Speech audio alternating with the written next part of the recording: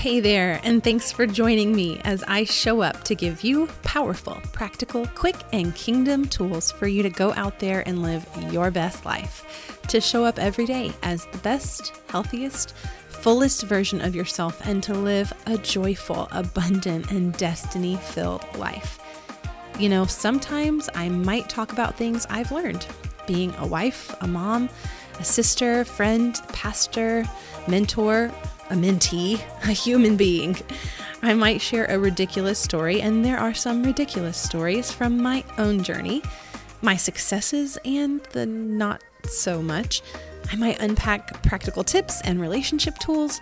I might encourage you, challenge you, make you laugh, make you cry, and maybe some days it will be all of the above. The point is, I'm really excited, and I hope you are too. So grab your coffee, sit down with me, Danielle Steinspring, and let's start living.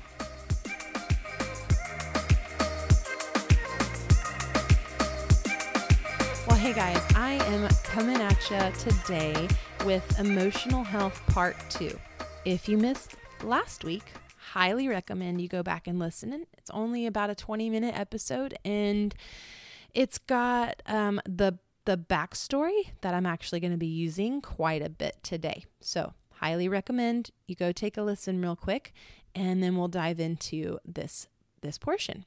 So why are we talking about emotional health again? Well, because I think it's important, and it's actually going to be a pretty big part of the Hey There brand and what I'm kind of going after in this season. It's important to me, and it's a huge part of my story in my own journey. So I'm not going to talk about my journey today, but I did want you to know that emotional health is near and dear to my heart, and so that's why we spend some time on it. So today, let's just refresh that the big takeaway from last week was to allow yourself, first of all, to completely identify your emotions and be comfortable with them, not shove them or be ashamed of them or pretend they don't exist. And then second of all was to actually allow Jesus into that process with you, not to hide them or to hinder him from them, but to be real. So we're actually going to open that up a little bit more because I kind of ended us on a cliffhanger, and I want to go back to that a little bit. Hey, Everett, our son, and Juliet, our daughter, are going to know how to be comfortable with big emotions. They're not going to have fear or shame or embarrassment surrounding their big emotions. That's the goal anyways. That's one of my big parenting goals. They won't be afraid of their own big emotions, and they won't be afraid of those of other people. That's really one of my goals as a parent. And if you don't have goals as a parent, then I think just hit pause on this podcast and go get with Jesus and somebody who's doing the parenting thing really well and actually make some goals. Because if you don't have a target, you're going to miss it every time. That was free. Here we go. One of my goals is to raise emotionally healthy adults, not just well-behaving children. In fact, my goal isn't to raise well-behaving children. It's to raise competent, wise, emotionally healthy, grounded, kind, brave adults who aren't afraid or ashamed to be fully alive and fully human. And part of being human, if you didn't know, is having emotions. If you weren't aware, part of your humanity is having emotions. He didn't come to create robots. He didn't say, I want perfect acting little mini-me's. He didn't actually do that. He actually loves you right in the middle of humanity. It's how Jesus chose to come. He planted himself right in the middle of it, not to extract us from it or to extract it from us, but to actually join us in it. That's crazy. Pause on that thought for a second. That Jesus became flesh. He didn't despise it. He made himself one with it. He eliminated sin, and he eliminated shame and fear and death and all of that, but he didn't eliminate humanity. He didn't completely eradicate humanity. No, he actually just got rid of the stuff that was killing us. So your job isn't actually to beat humanity out of yourself. It's to get comfortable with it. Yep. part of my journey over the last year has been to get comfortable with my humanity, to actually be really okay with my weakness and my humanness. And that's part of your job too, is to be okay with being human, so that from that place you can walk shame-free right up to the throne of grace and say, this is where I really am. Not where I think you want me to be, or where the world wants me to be, or where I, for whatever reason, have decided I should be. But no, this is where I actually am today. In this moment, I'm a mess. To actually talk to the Father about where you truly are at any given moment of any given day. To say, I'm a mess right now. I'm uncomfortable right now. I'm hurting right now. I'm angry right now. Because if we have shrouded all of that stuff in shame, then we won't ever actually be free to walk to the only one who can help us through it. We won't be able to walk right up to him and say, this is where I am. See, that's what intimacy is. It's letting people see the realness of yourself, of your humanity, of being vulnerable enough to share your true insides with another person. Here's my insides. Here's everything that's going on inside of me. I think it was Danny Silk that coined the phrase. Maybe not. Maybe he just used it. Intimacy is into me see. I'm going to let you see inside of me. I'm actually going to be okay to say, hey, you hurt me, or hey, I'm hurting, right? And God is the only one who knows it all already. He already knows every possible thing there is to know about you. He's as intimate as it can get. But when we open up and say, hey, this is where I really am today, right now, I want you, God, I want you to see what's actually going on inside of me. I feel like when I do that, he takes a huge sigh of relief. Like, oh yeah, there's my girl. I already saw you. Thank you for allowing me to get to see you. Like, the choice of my vulnerability and my intimacy is actually a gift to the one who knows me more intimately than I know myself.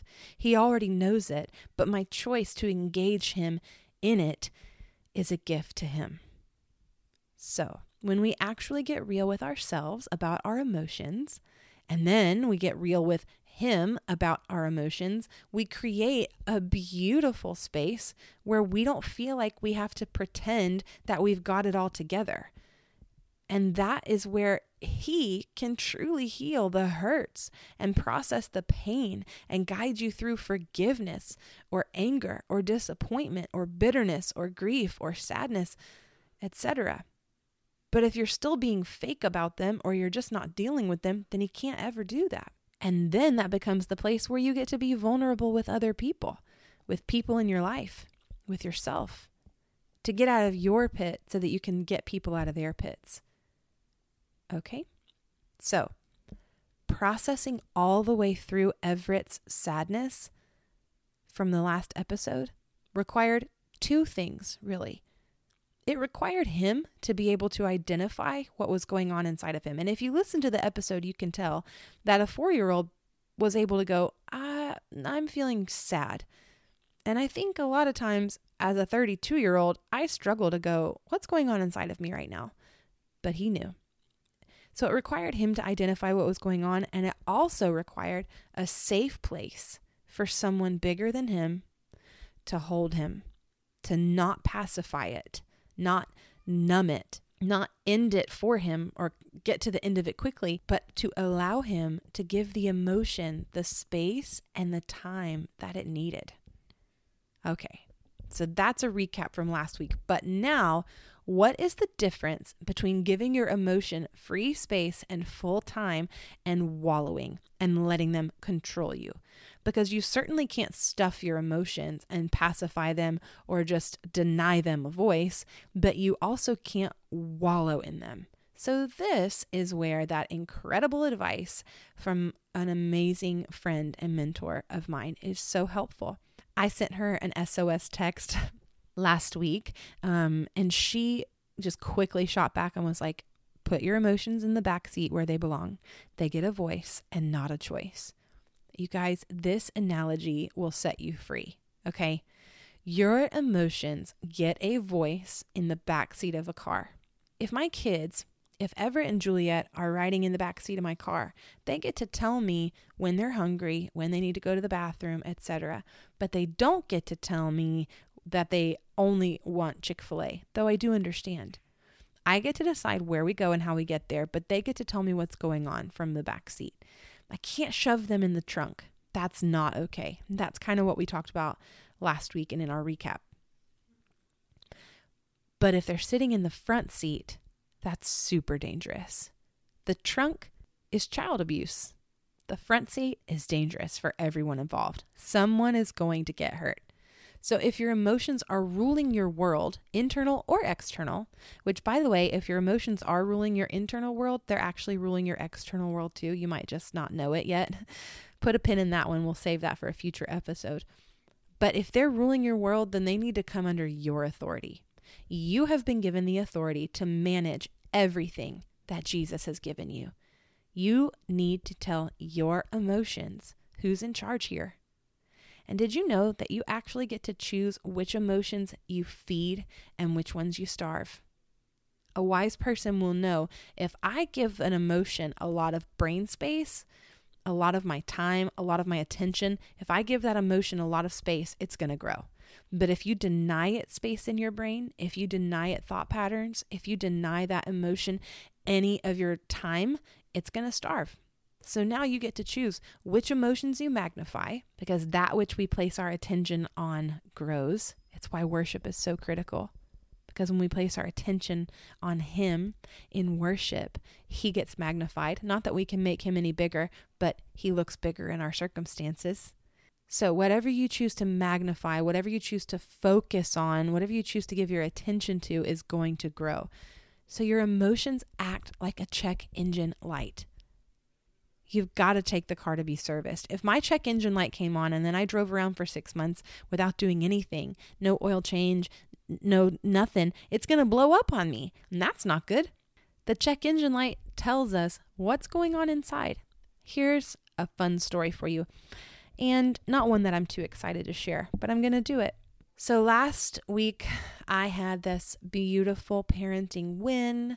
I jumped on my microphone to tell you guys about it and to unpack it as it really served as a reflection of what we do in adulthood, and that was awesome. And then this week, I had a crazy parenting fail, and now I'm hopping on the microphone to share that too.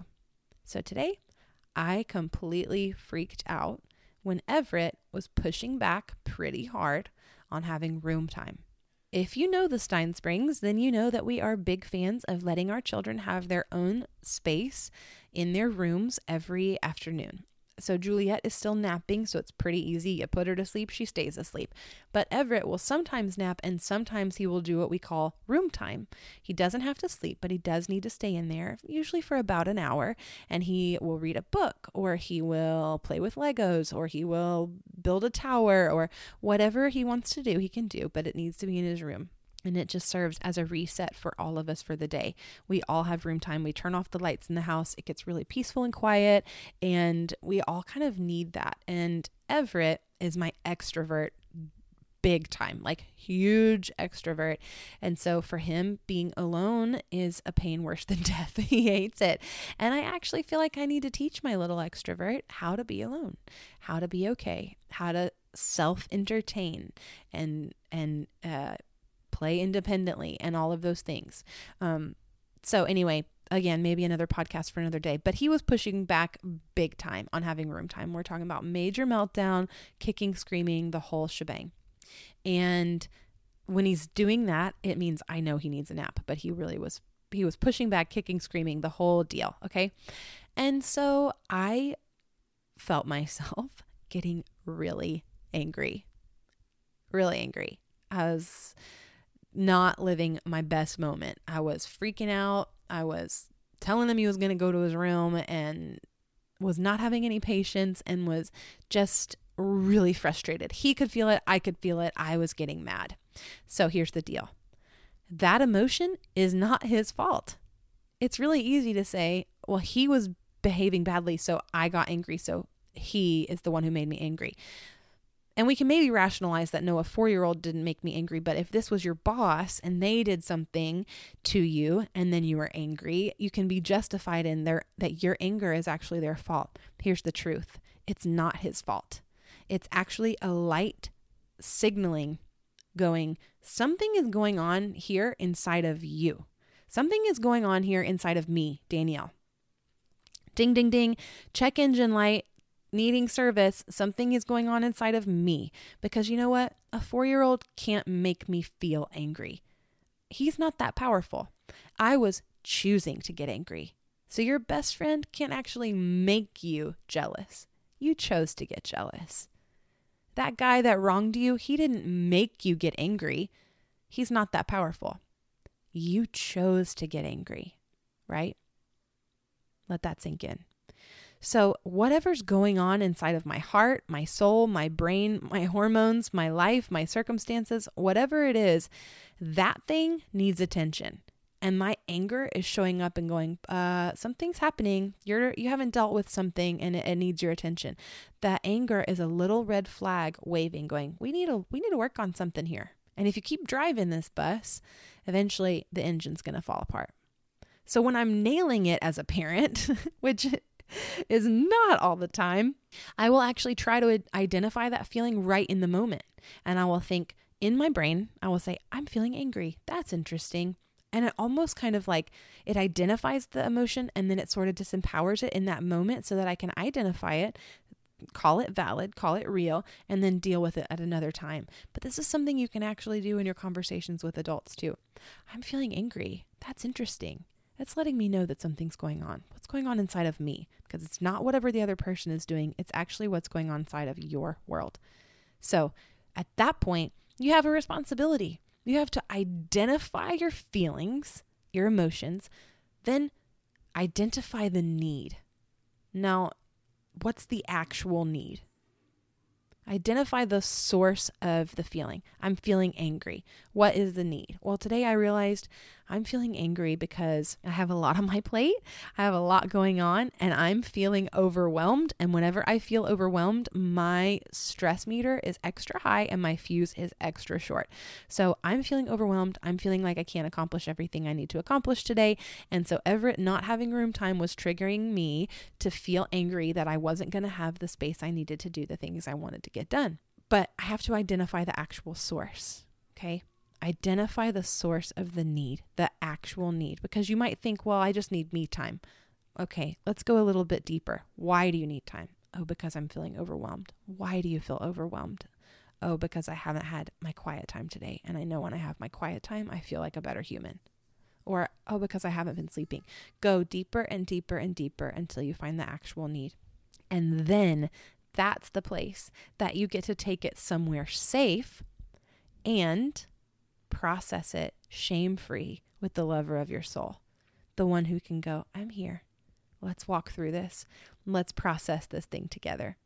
And sometimes that's going to take outside help. It might take a friend to walk you through it. It might take a counselor. It might take journaling, whatever it is for you. But knowing that you first have to identify what is going on inside of your heart. Not to shove your emotions in the trunk and say, nope, not going to deal, bottle that up. I don't have emotions. I don't have needs. I am not weak. I am perfect, whatever. But I can't let them rule me and drive the car. Be in the front seat, controlling how my day goes. That's not okay either. So do a little check on yourself today. Ask yourself, have I been shoving my emotions in the trunk, bottling up, not dealing, denying their existence, driving wherever I want to drive and not dealing with what's going on inside of the trunk? Have I been ignoring the check engine light that's going on inside of me? Have I been unable to name or process or manage my own emotions? Or have I been letting my emotions drive the car? Are my days completely dictated by whether or not I'm feeling happy or sad or angry or mad? Are my days dictated by what other people have done to me?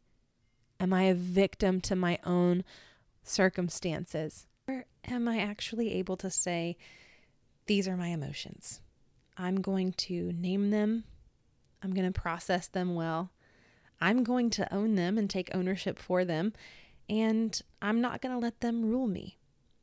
Step one for you today, your only takeaway, is to determine, have your emotions been driving the car, or are they shoved somewhere in the trunk? Once you can identify how you've been viewing your emotions, then you actually get to step into healthy management and emotional intelligence. So first do this check, and then jump back on here with me and let's talk about healthy emoting again, since again, it's one of my favorite topics. I will more than likely be doing a emotional health part 3 in the future. But for now, just identify, how are you processing your emotions today? All right, guys, I'm going to hop off of here and go have dinner with my family. I'm so grateful that you chose to join me today. Hopefully there was something in it for you today, some takeaway, something that you caught that you can apply right now that's going to help you to be the healthiest, best, most joyful, and abundant version of yourself, as we're all just trying to go out there and live our best life. Hey, if you enjoyed this episode, or you have any questions for me, or you want to be a part of the dialogue that's going on my Hey There Instagram, the handle is heythere_it's Danielle. I'm so grateful for you, and I will catch you next time on the Hey There podcast.